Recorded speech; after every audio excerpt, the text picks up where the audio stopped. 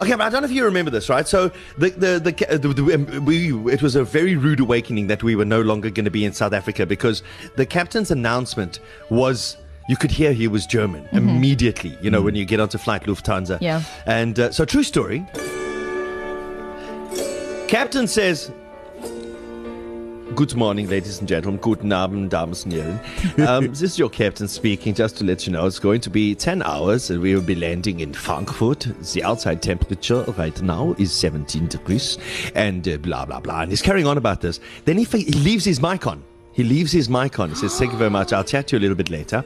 But the mic's on. And then he obviously you can hear him turn to his co-pilot and says, "Oh, you know what I could do with now? I would love that Katja to bring that buxom bottom of hers to the front here. No. And I would like her to bring a cup of coffee as well." And of course, Katja hears this and runs all the way from back seat 96, 96G. She's running to the cockpit.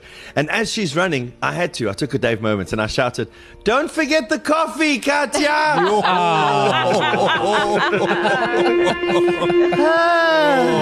As only my mate Dave would have done.